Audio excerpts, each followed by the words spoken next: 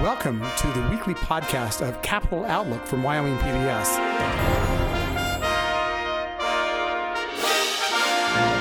Capital Outlook is a weekly show broadcast whenever the Wyoming legislature is in session from Cheyenne.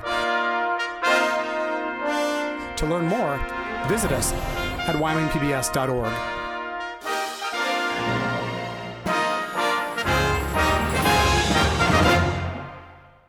Welcome to Capital Outlook. I'm Bob Beck.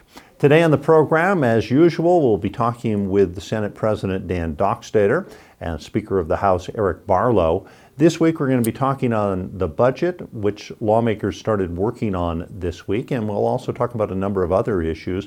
A little bit later in the program, we're going to discuss juvenile justice issues. We'll be joined by the co-chairs of the Senate and House Judiciary Committee, Senator Tara Nethercott and Jared Olson, the state representative here in Cheyenne.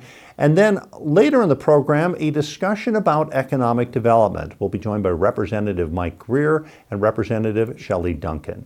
Join us for Capital Outlook here on Wyoming PBS.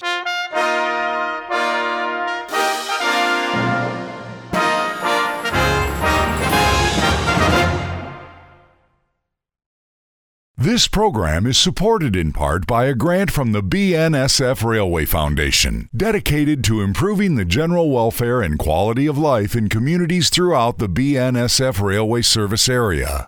Proud to support Wyoming PBS. And by the members of the Wyoming PBS Foundation. Thank you for your support. Welcome to Capital Outlook. I'm Bob Beck. As usual, we're going to start the program off with the Senate President Dan Dockstader and the Speaker of the House Eric Barlow.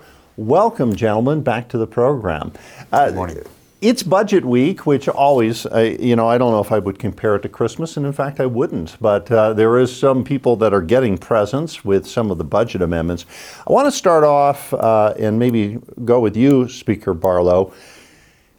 Whenever the House of Representatives gets an opportunity to do budget amendments, it takes a while. There's a lot of discussion, but how did you think it went last night?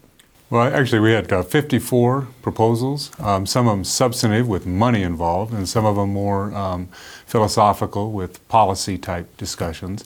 I thought it actually went well. We started at 1:30 and got done at 10:30 in the evening. So it was a full day. Lots of discussion, robust debate on numerous issues, whether it's more money for our providers in the community, whether it's adult services for disabled or juvenile services, actually added money into those things, added money for employees, state employees. So there was a lot of good discussions, and I think that's what the body does. Our Appropriations Committee gets 4, 5, 6 weeks to chew on these things and then the body gets to come together and say, hey, what are our priorities as a body? And then of course we work with our Senate colleagues to come to that final budget bill. But I thought the discussions were robust and cordial, which is always good, and a lot of meaningful policy options were thrown out. Senator, what about your side? They went well. What we do with the budget when we come back in with amendments, we find places it's not just a gift situation. We run into situations where over on the west side I have 2 schools that have come in over budget. COVID times, everything costs more money. So we had to go in and make some tweaks to say, let's proceed with our construction plans, but we have to do it through amendment and do an adjustment to the new normal of everything costs more money. Can I ask you about something that happened in the Senate? It was an amendment to stick Medicaid expansion into the budget bill. Certainly. We had to decide, does that fit? And so we had a rules committee. We went in and discussed it under the scenario of that proposal last night. It probably was still questionable, so we came out and said what our vote was, 3-2, but last night it was withdrawn, perhaps for further consideration. Do we put a full bill like that inside the budget? And that's what the body was questioning.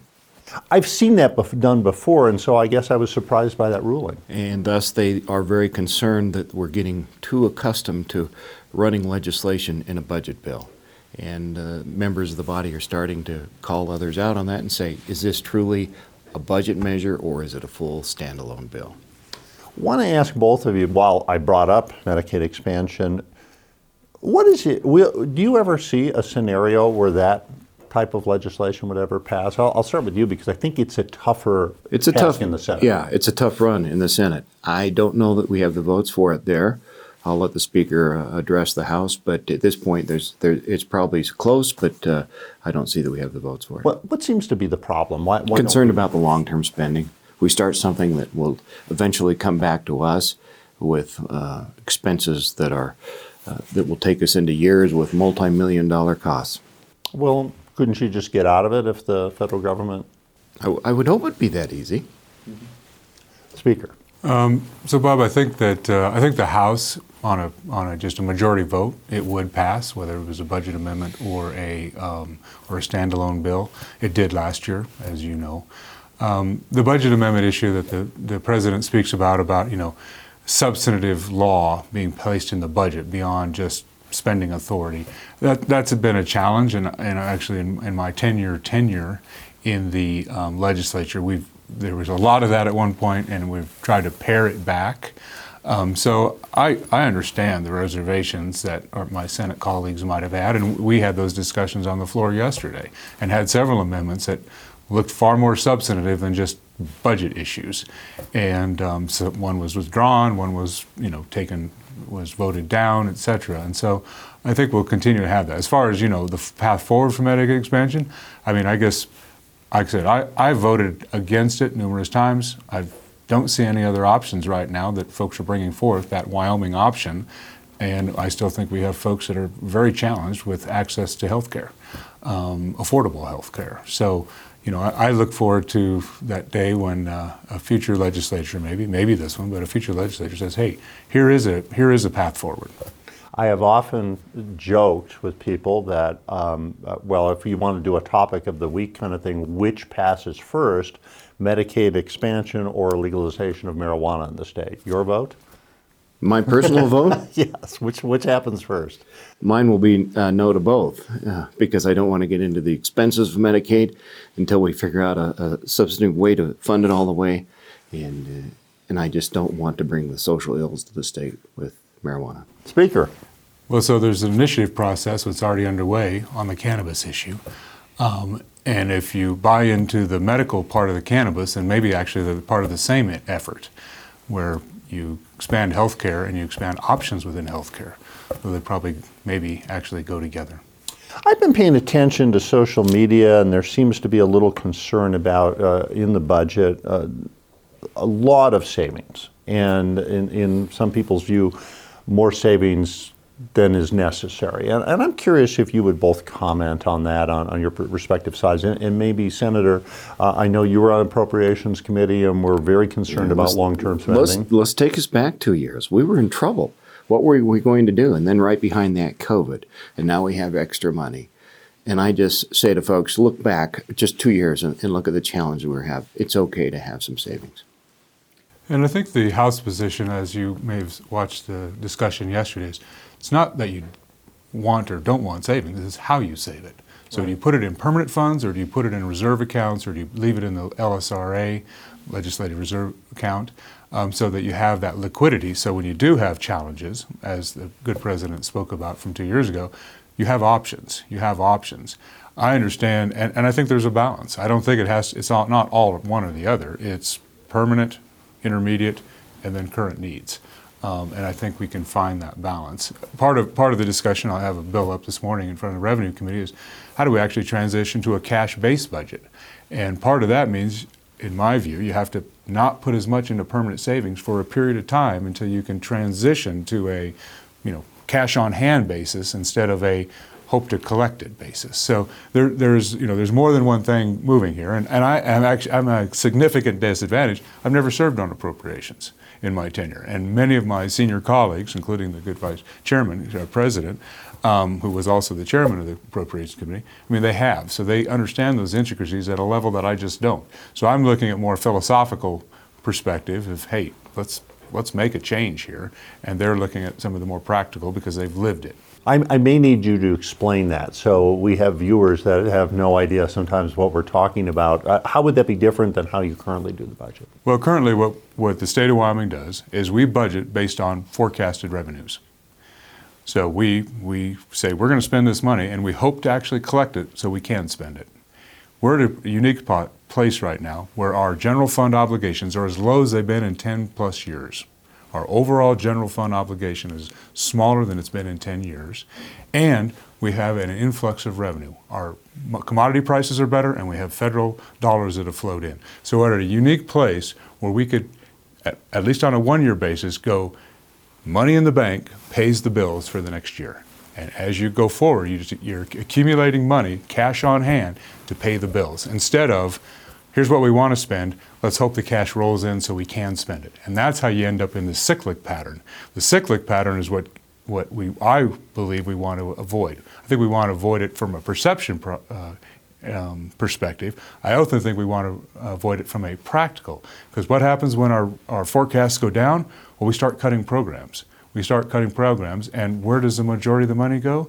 It goes to, our communities through health programs. It goes to the prisons for substance and mental health, et cetera. And we cut those, we lose. I mean, there's truly loss in the communities, truly challenges that are created by that. So if we can smooth out that revenue flow by using actual cash, to me, it's not only practically meaningful, but it's meaningful for our communities, and we don't chase ourselves up and down this ebb and flow of revenue. What he just described, Bob, makes for a more secure Wyoming in the future.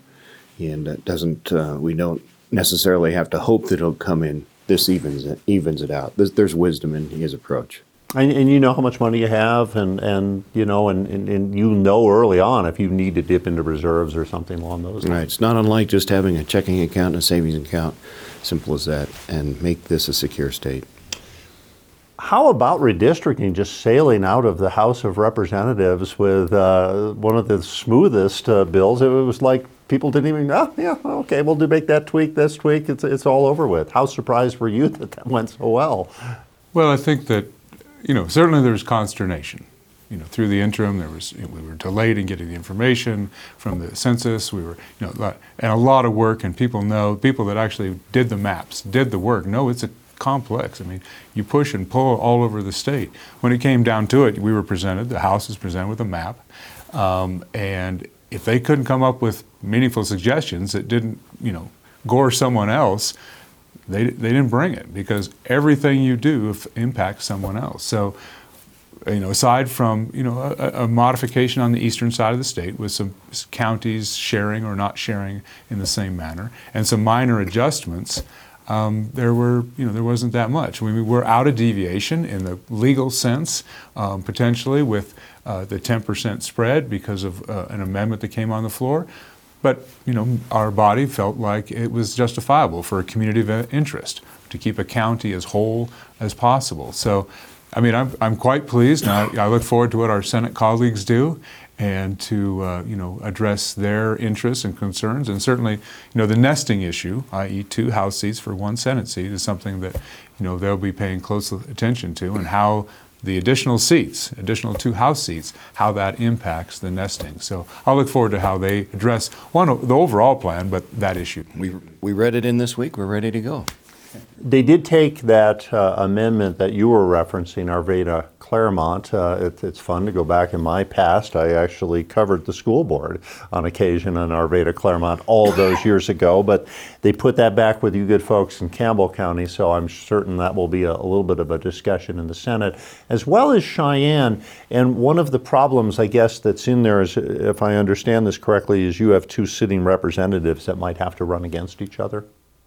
Actually, I understand there's a lot of discussion about how Cheyenne is. When you have a populace, not in a metropolitan-like view, but other places in this country, but, a area where 10 representatives and 5 senators all live within, 20 miles of each other, almost all of them. It does become challenging when you're trying to divide the pie, if you will, multiple ways. So I actually don't know if our plan left the House with incumbents within the same district. I can't speak to that, but it's certainly a consideration. While not a principle within our redistricting principles, it's certainly a consideration. Are you hearing any trouble? We'll have to sort out more of that on the east side of the state. The west side of the state seems somewhat settled in the approach that we have now. I want to ask you, Senator, about critical race theory. That was a topic that's come up in the Senate and certainly has generated some discussion across the state. Why is it important to you to address this issue? It's more the transparency side. That's where I lean into it. I'd like to see that we make sure that parents have access to what's happening in their schools. I think we do with this. Our hope is that we don't create unnecessary burdens on our teachers, but at the same time allow parents to just simply know what's going on in their schools. Now, people can say, well, they can show up at the school board meetings, and some do, but I think this is an easier approach where they just simply go to their computer, click, that's what my student is studying. That's what my son or daughter is working on. It's interesting, you have on one hand some people very concerned that certain things might be taught a certain way in schools, and then you got the other hand, you've got a lot of people that think there's some censorship of history teachers, social study teachers going on here. How do you? I hope they find the balance, and if they have concerns, they show up at the school board meeting. I've seen some school board meetings where occasionally they show up, where I've been in them covering them from the media standpoint, and it seems to be resolved without a lot of conflict. There are those who would like to make it a conflict issue. Now it doesn't have to be. So why do we need to put this in legislation? You don't have a way to go click now and see what's happening in your classroom. That's the transparency part I'm speaking of. Thoughts on it on your side? Well, Bob, we had a bill, I think it was far more prescriptive than what the president is speaking of. It did not make introduction. I'm expecting bills from the Senate side as they come our way. We'll sort through them. I think the president brings up a good point. I think people want to understand how the government is working. Well, school boards happen to be, and public schools happen to be one of the largest governmental entities in the state, and combined equal to the state of Wyoming when you come to dollar amounts. So, and more employees in the state of Wyoming in our school districts, public schools. So I think I don't have any difficulty with transparency. Don't want to burden the local districts, but I have a lot of faith in our local districts. In fact, when I meet with some of the smaller school districts in one of the communities that I represent, and there's a group of them that come together and try to give us guidance as we prepare for legislative sessions, say, hey, let us know what you think we need to be doing. Parents are doing it every day, our community does it every day. We don't need everything coming top down. We'll respond to some of these things. So I think some school districts are probably going to take this up on their own without the intervention of the legislature, saying, hey, we believe that everybody should know. Some school districts already are out there working on it. I commend them for it. I have one last question for you, and it's about tax breaks for energy. There's a couple of bills out there that one would, if some of the severance taxes were raised by the federal government, we might kick some of that back to industry. And then there's another one, I think, dealing with coal reductions. I'm just curious what you two think about those kinds of things, talking about what we've talked about before, that you never know how our finances are going to be into the future. Right. I'm not opposed to a tax break for the energy industry, who's essentially packed our water for years. Done everything for our schools, done everything for our local governments, done so much for us. If we can find a break in there for them, that's fine. I'll speak to the cut in coal severance. When I approach, let's just say hydrocarbons, I would like us to have an equitable tax place. And right now, coal is at a different rate than oil and gas.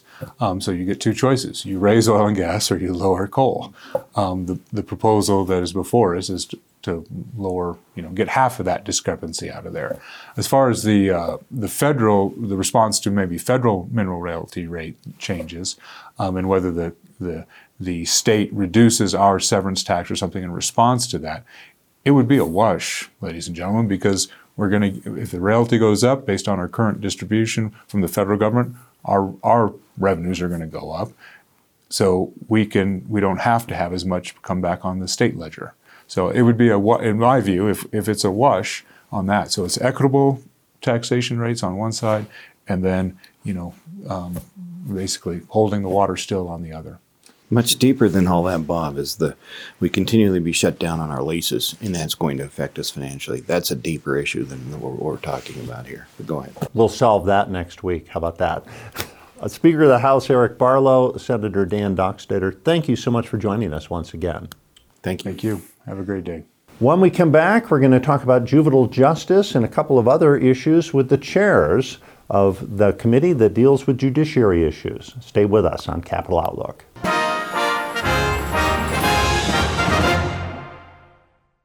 Welcome back to Capital Outlook, and as I said, we're going to have the chairs of the Judiciary Committee join us, Senator Tara Nethercott and Representative Jared Olson, both from here in Cheyenne, which makes it convenient. Thanks for joining us. It's good to be here. Let's start off and talk about juvenile justice. This is an issue that has been out there for a number of years. Senator, maybe you could kick things off and just talk a little bit about what the committee is trying to do this session and how this might help in the future. Well, I think during the interim, when we reviewed juvenile justice for the state of Wyoming in response to many allegations that Wyoming has a high juvenile incarceration rate, we really wanted to dig down and understand the source of that allegation and evaluate the numbers. And what we learned is that there's not a lot of good data out there for juvenile justice.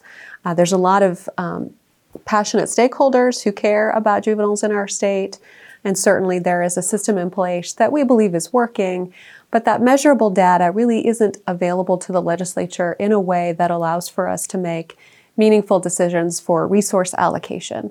And so there's a bill currently in the legislature to help us capture some of that data. And so I'm hopeful in the future we will be able to make more deliberate decisions when it comes to how to allocate those resources for the juveniles in this state. Representative, so what data is missing and what are you specifically looking for? Sure, and I think we all share a common goal, which is to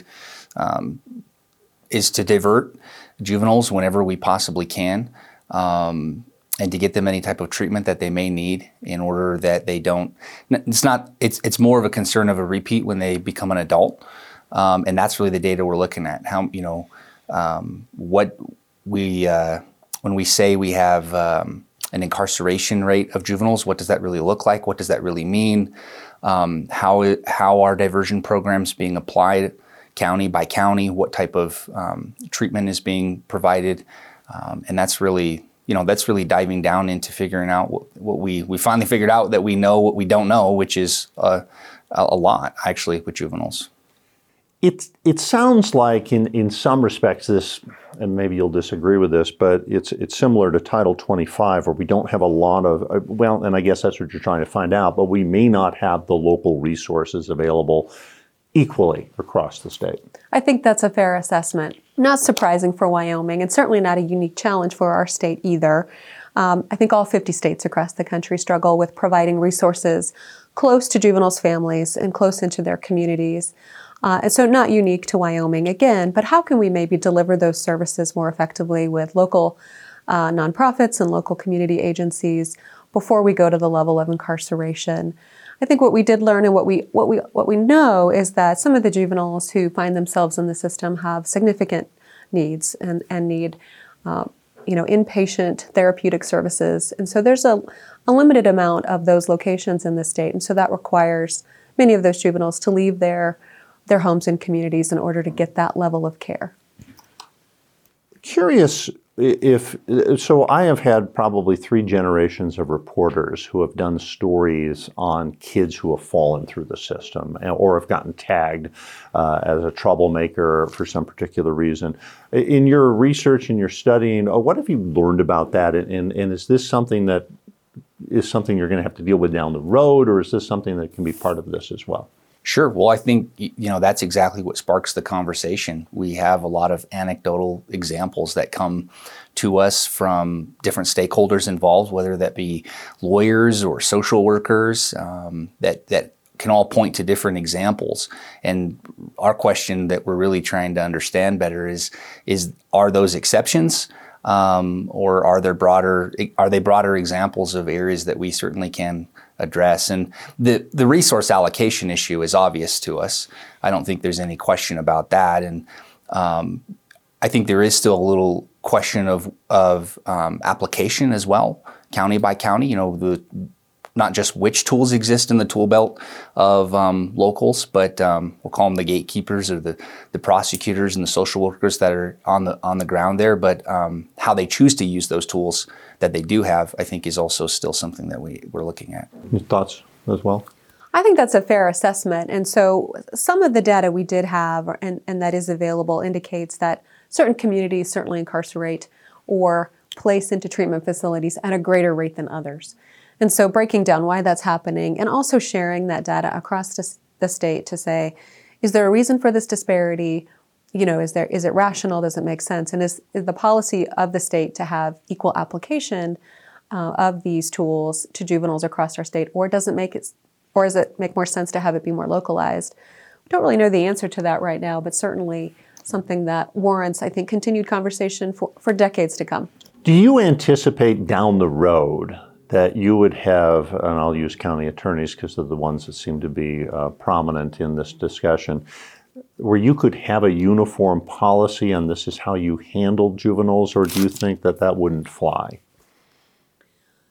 I think generally it flies, but the nuances certainly are significant, and that prosecutorial discretion is important to the state of Wyoming and to who those locals choose to elect to prosecute crimes and handle juvenile cases in their communities. And so prosecutorial discretion is fundamental to our system of laws in the United States. So striking that balance between uniform application and discretion is always the challenge.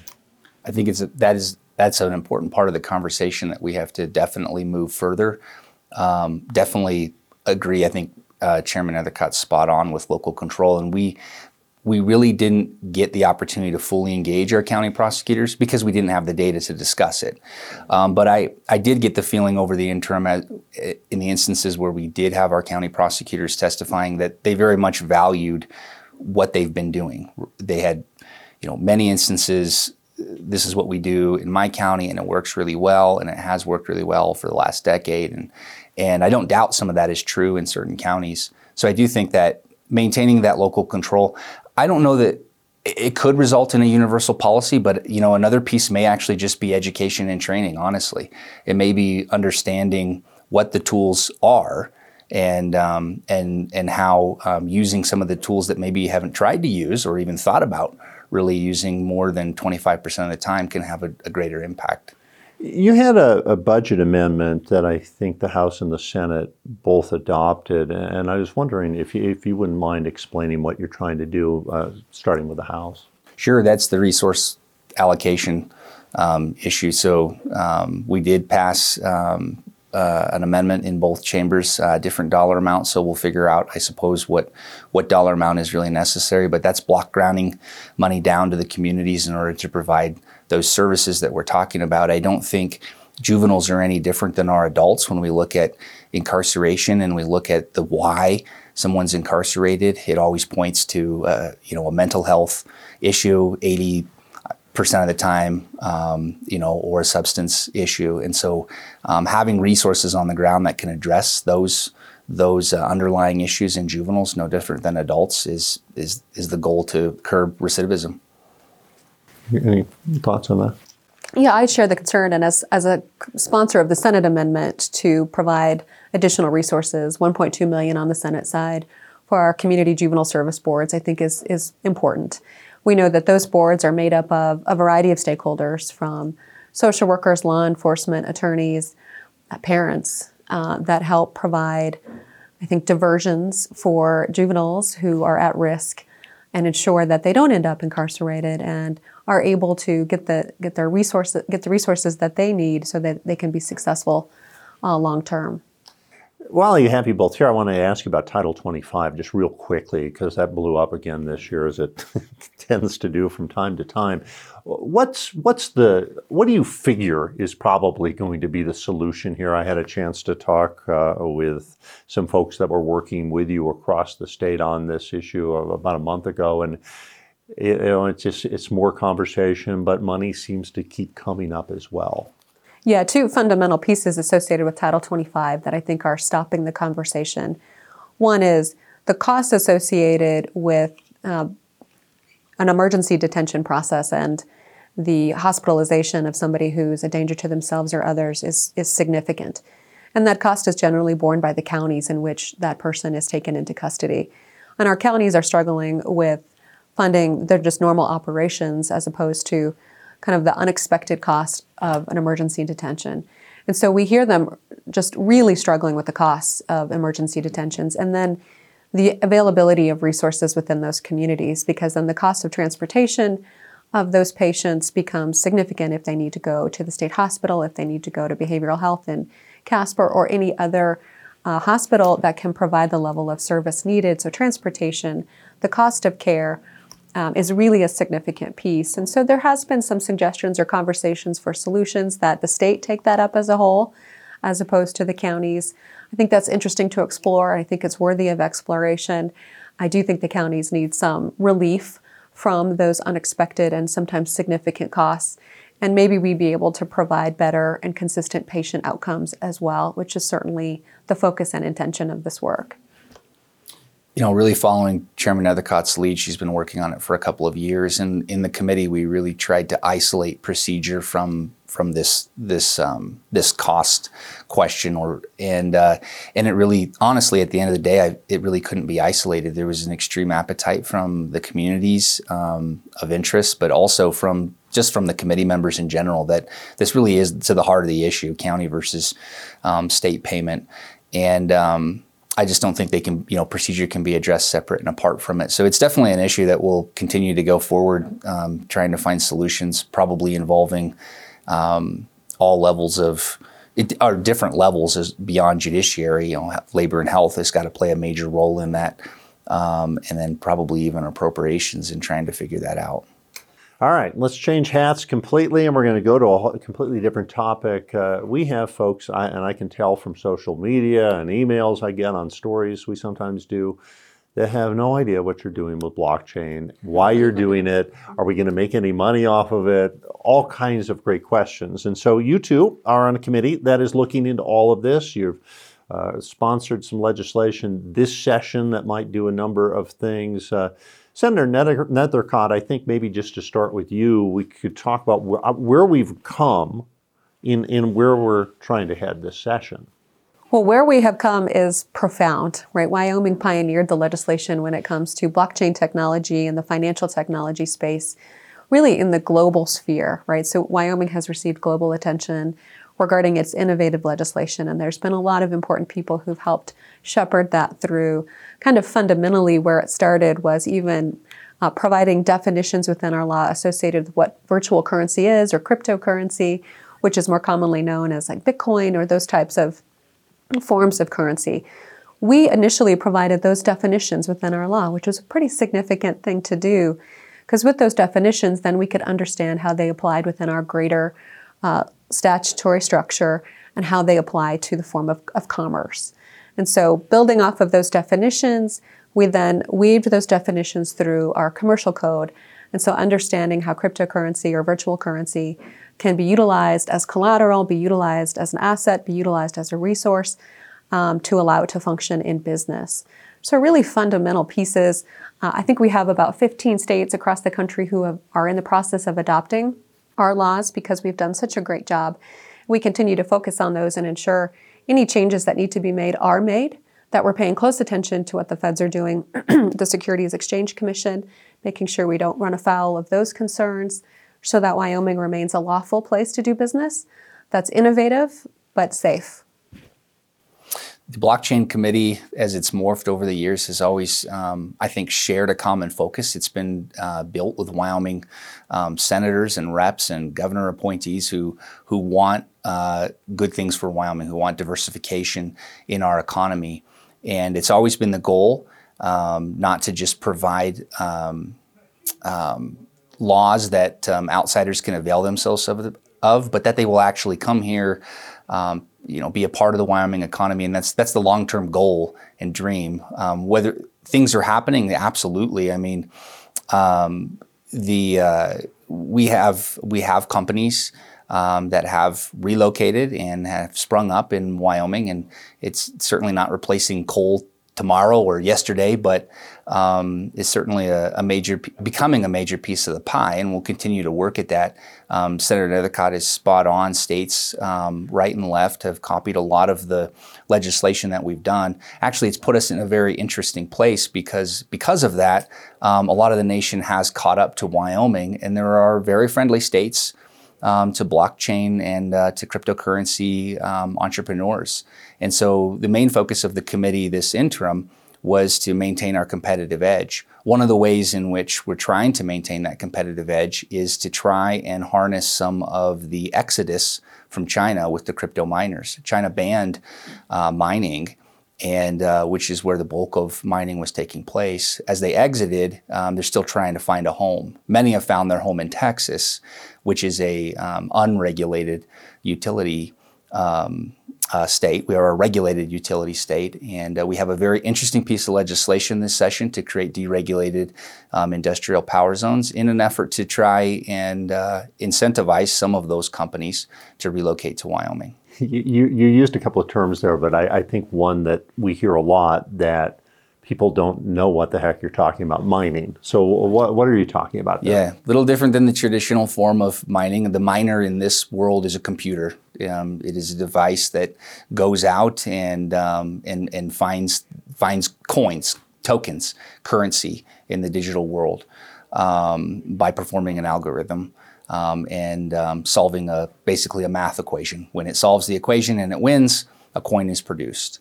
So that is a miner, and what it looks like from the, the economic standpoint, it's built in all kinds of different ways, but it's usually a large acreage with many of these little mining computers all laid out, mining 24/7.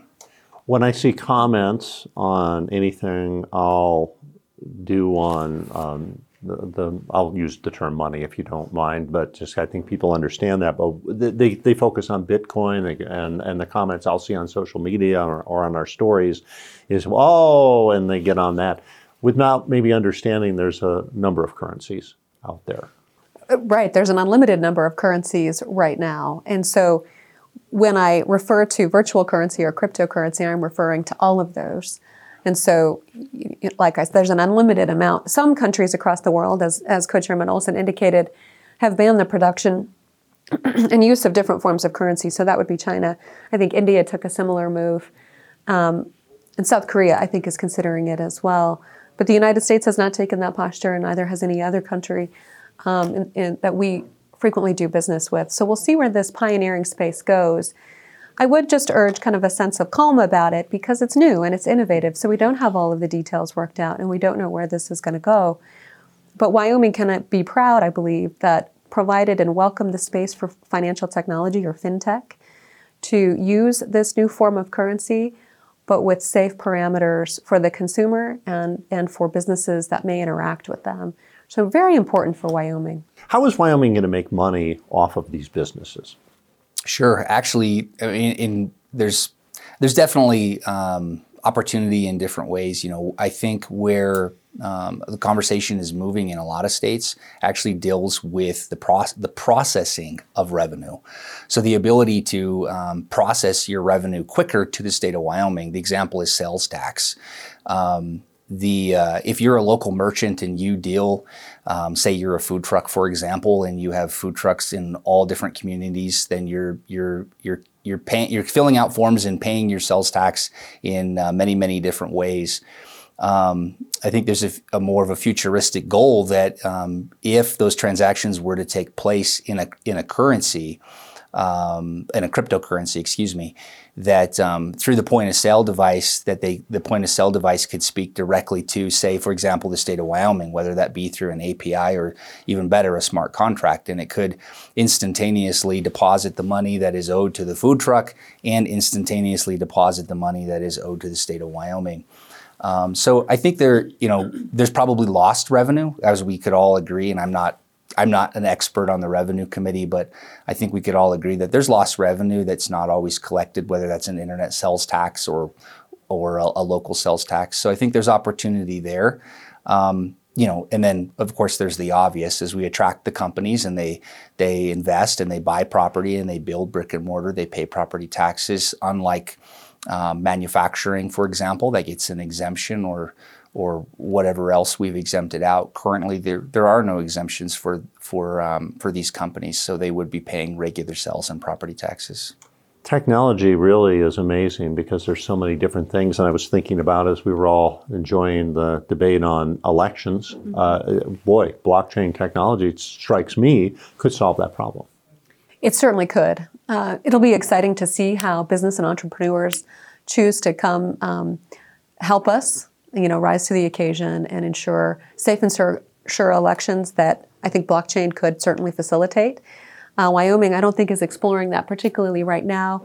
We'll leave that to those entrepreneurs to evaluate how that could work, but certainly an interesting thing to pivot to and maybe a topic for the interim of the blockchain committee. I think when we look at what we've done on the blockchain piece for Wyoming is to know politicians frequently say and our state leaders frequently say we need to diversify the economy. This is an example, a measurable outcome example of how we're trying to do that. How quickly we see the returns and how and when we'll see it on the ground. Certainly we don't know, but we've made those efforts and we've done it in a pretty profound way. Senator Tara Nethercott and Representative Jared Olson, a pleasure. Very interesting discussion, and thank you for joining us on Capital Outlook. Thank you. Stay with us. When we come back, we're going to talk about economic development, following up on this conversation, and about some minerals issues. Stay with us.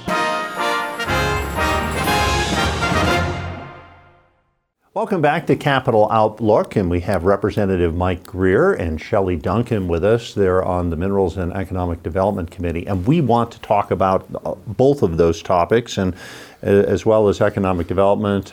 Chairman Greer, nice to have you on the program. Let's start off and just talk a little bit about a couple of bills that are floating around out there that are giving potentially tax breaks to coal and maybe returning some money to, or taking some of our money we could get from a severance tax measure and giving it to industry. What are your thoughts on that, and why are those bills important? Well, everybody likes the minerals industry in Wyoming because it pays for all our services and our education. With respect to the severance tax on coal, that bill didn't make it out of committee. It didn't come through our committee, by the way. I've had discussions with industry, and I'll just tell you, I was kind of thinking behind the scenes in the next step. But if you've been watching, we have a very important bill out of minerals, which revolves around bonding with directed trusts. Great bill. It is one that's welcomed by industry, it's welcomed by the regulators, and then the environmental groups really like it. And one of the things I was thinking is if that tax bill had passed or come along a little bit further, was give that tax credit, not just reduce the severance tax, but give a tax credit, probably one for one, on monies that went into that directed trust, because all that directed trust protects those funds to make sure the reclamation gets done. It takes away a risk that could happen in the insurance market, and really is just better for the future of Wyoming. So, I can talk forever. I got mixed feelings about the tax credit for the federal mineral royalties go up. You got private mineral owners that are out there that receive 20, 22, 18, whatever those rates are, and the federal rates have been very attractive for people to deploy capital into Wyoming, but I still think the overall regulation is a bigger issue than really the royalty rate. Any thoughts from you? He's the expert. Well, I also want to talk just a little bit about economic development today, and that's one of the reasons I really brought the two of you on. And Representative Duncan, I starting with you, how are we doing, do you think, in efforts to diversify our economy, and where are we headed? What's the committee looking at? Where do we need to be in order to kind of even out this tax base? Economic development, we have a struggle between the boots on the ground, the locals, who a lot of our locals seem to be doing it right. They seem to be understanding the needs, bringing people in, creating some jobs and going after things. And then we tend to have some disconnect at the legislative level, where some don't buy into it. They think it's government bureaucracy or government paying private industry. And so we need to help that public-private partnership more in order to have a little more diversification than we have. I don't think we have enough yet. We keep talking about it, but we're not really seeing. We see some trying to work in the minerals industry, but in some of our other areas, I think we're still kind of slow to the table. Our Wyoming Business Council, they're getting better, but they're going through some growing pains. When the director first came in, it was right smack in the middle of COVID. So there's a little bit of growing pains that, need to be worked out, but I think we can get there. Thoughts? Where do you think? What do you think about that? One, I agree with Representative Duncan that we've got some really good local community development organizations, first-rate people. I think our state's failing miserably with economic development, if you want to know the truth. I've been chair of minerals for 6 years. I was trying to be nicer. You go back 8 years and look at the revenue from coal and where we're probably going to be with revenue in coal in another 20 years. Easily say it's $5 billion a year of our gross domestic products going to be gone. One of the few sectors we actually do tax. And what are we going to do? How are we going to fill that void? Tourism helps. Tourism isn't going to fill that void. Attracting retirees to Wyoming to come enjoy our low tax structure isn't going to work. And I'm, quite frankly, very disappointed where we are. We've got some real opportunities, especially when we start to look in the energy sector. We've got nuclear energy, 35 years, no activity in the nuclear power generation field, and Wyoming could be the epicenter of that.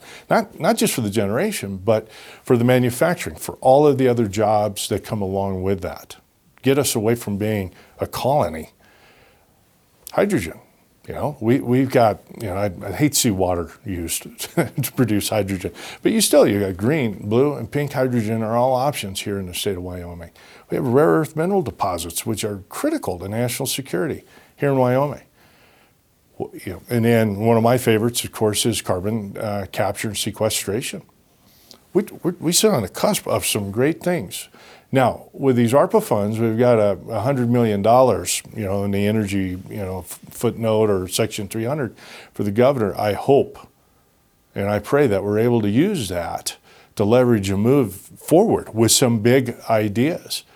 But if we don't get some real thought behind this, we don't get some real horses pushing and driving and people that know how to drive this forward as a state, to be another wasted opportunity.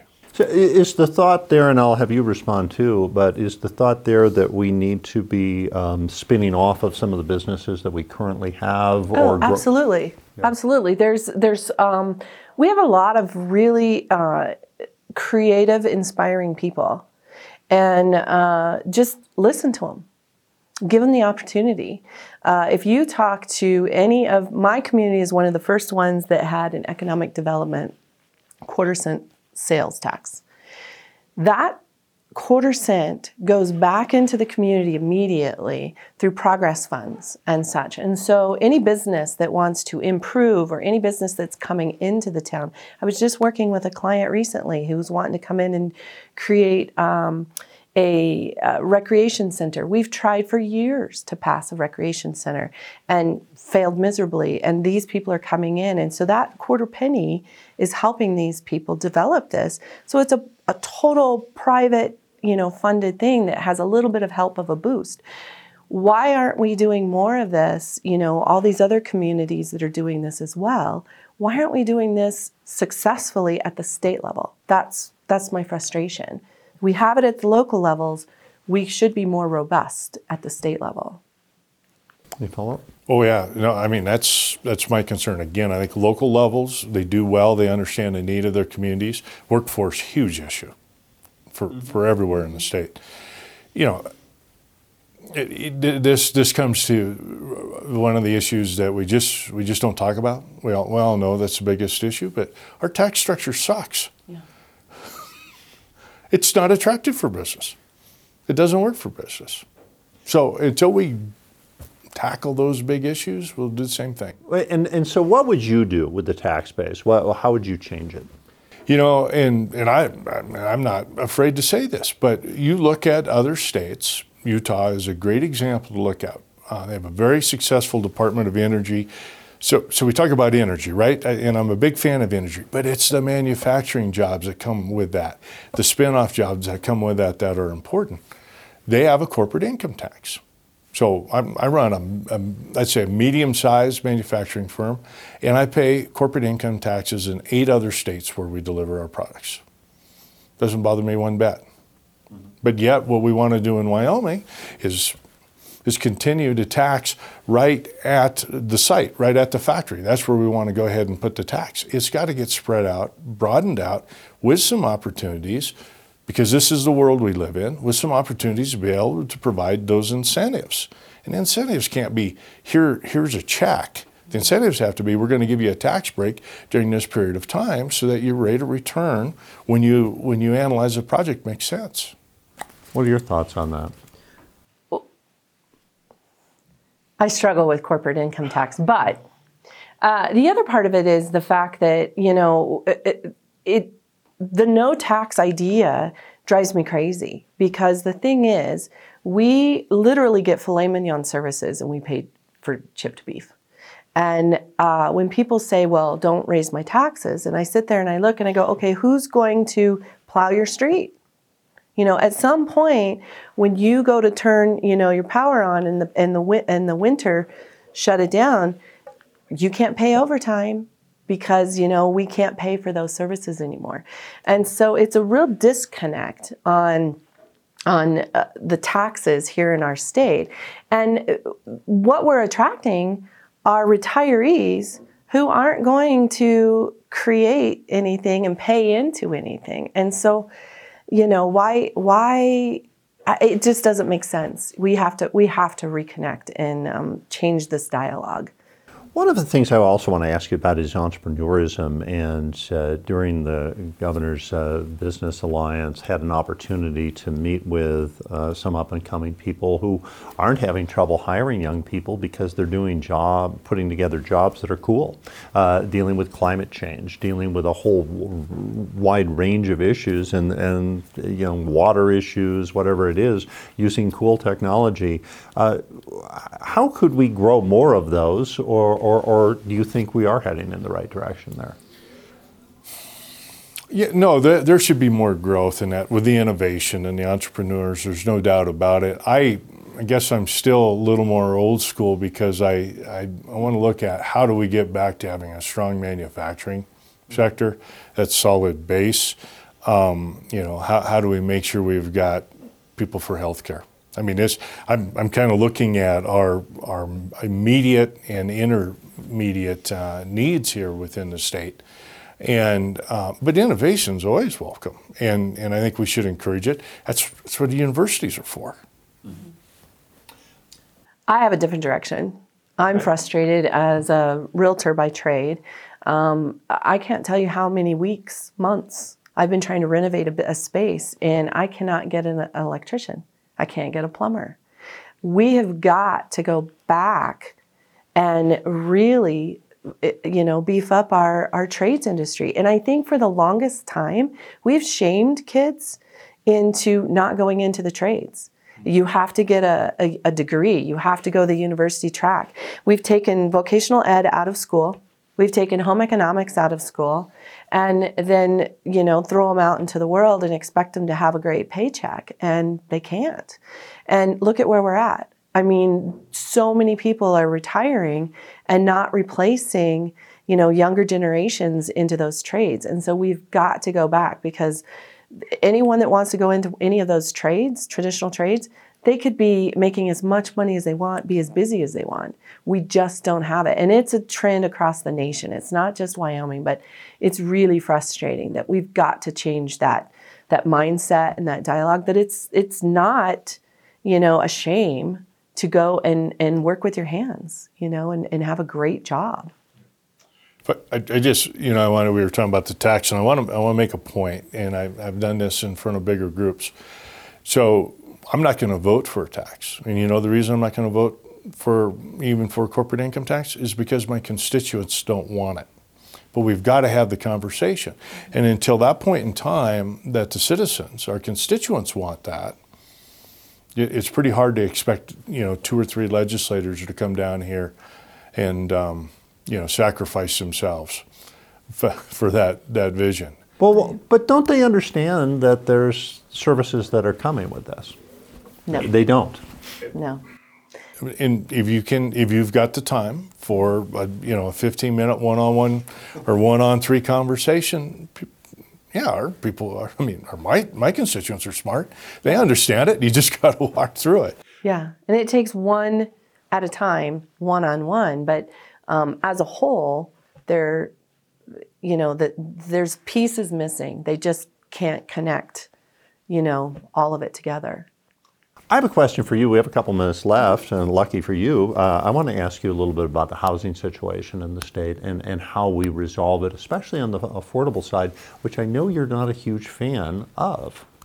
No, I'm a huge fan of the affordable side. What I'm not a fan of is a transfer tax, because it's dangerous. What it does is it totally artificially inflates the sales price for it prices people out of being able to afford it.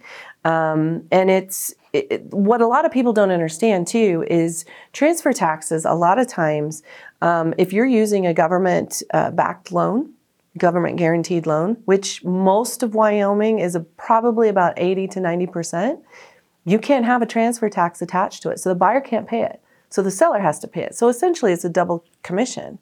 Not only that, you're paying taxes every year on your property, and then at the end, all of a sudden, when you're ready to sell it, you're going to have to pay another tax. So it's really problematic. To solve the housing issue is a fundamental thing of you have to have local government work with stakeholders, and you have to work cooperatively together, and you have to look at changing your zoning, your ordinances, your infrastructure, and things like that. Because if you can't make simple changes that way, throwing money at the problem is not going to solve it. We ran out of time. Representative Shelley Duncan and, of course, Mike Greer. Always a pleasure chatting with both of you. Thank you so much. Thank you.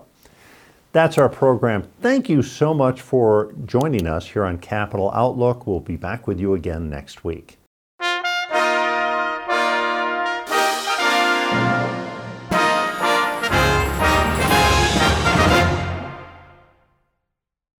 This program is supported in part by a grant from the BNSF Railway Foundation, dedicated to improving the general welfare and quality of life in communities throughout the BNSF Railway service area. Proud to support Wyoming PBS.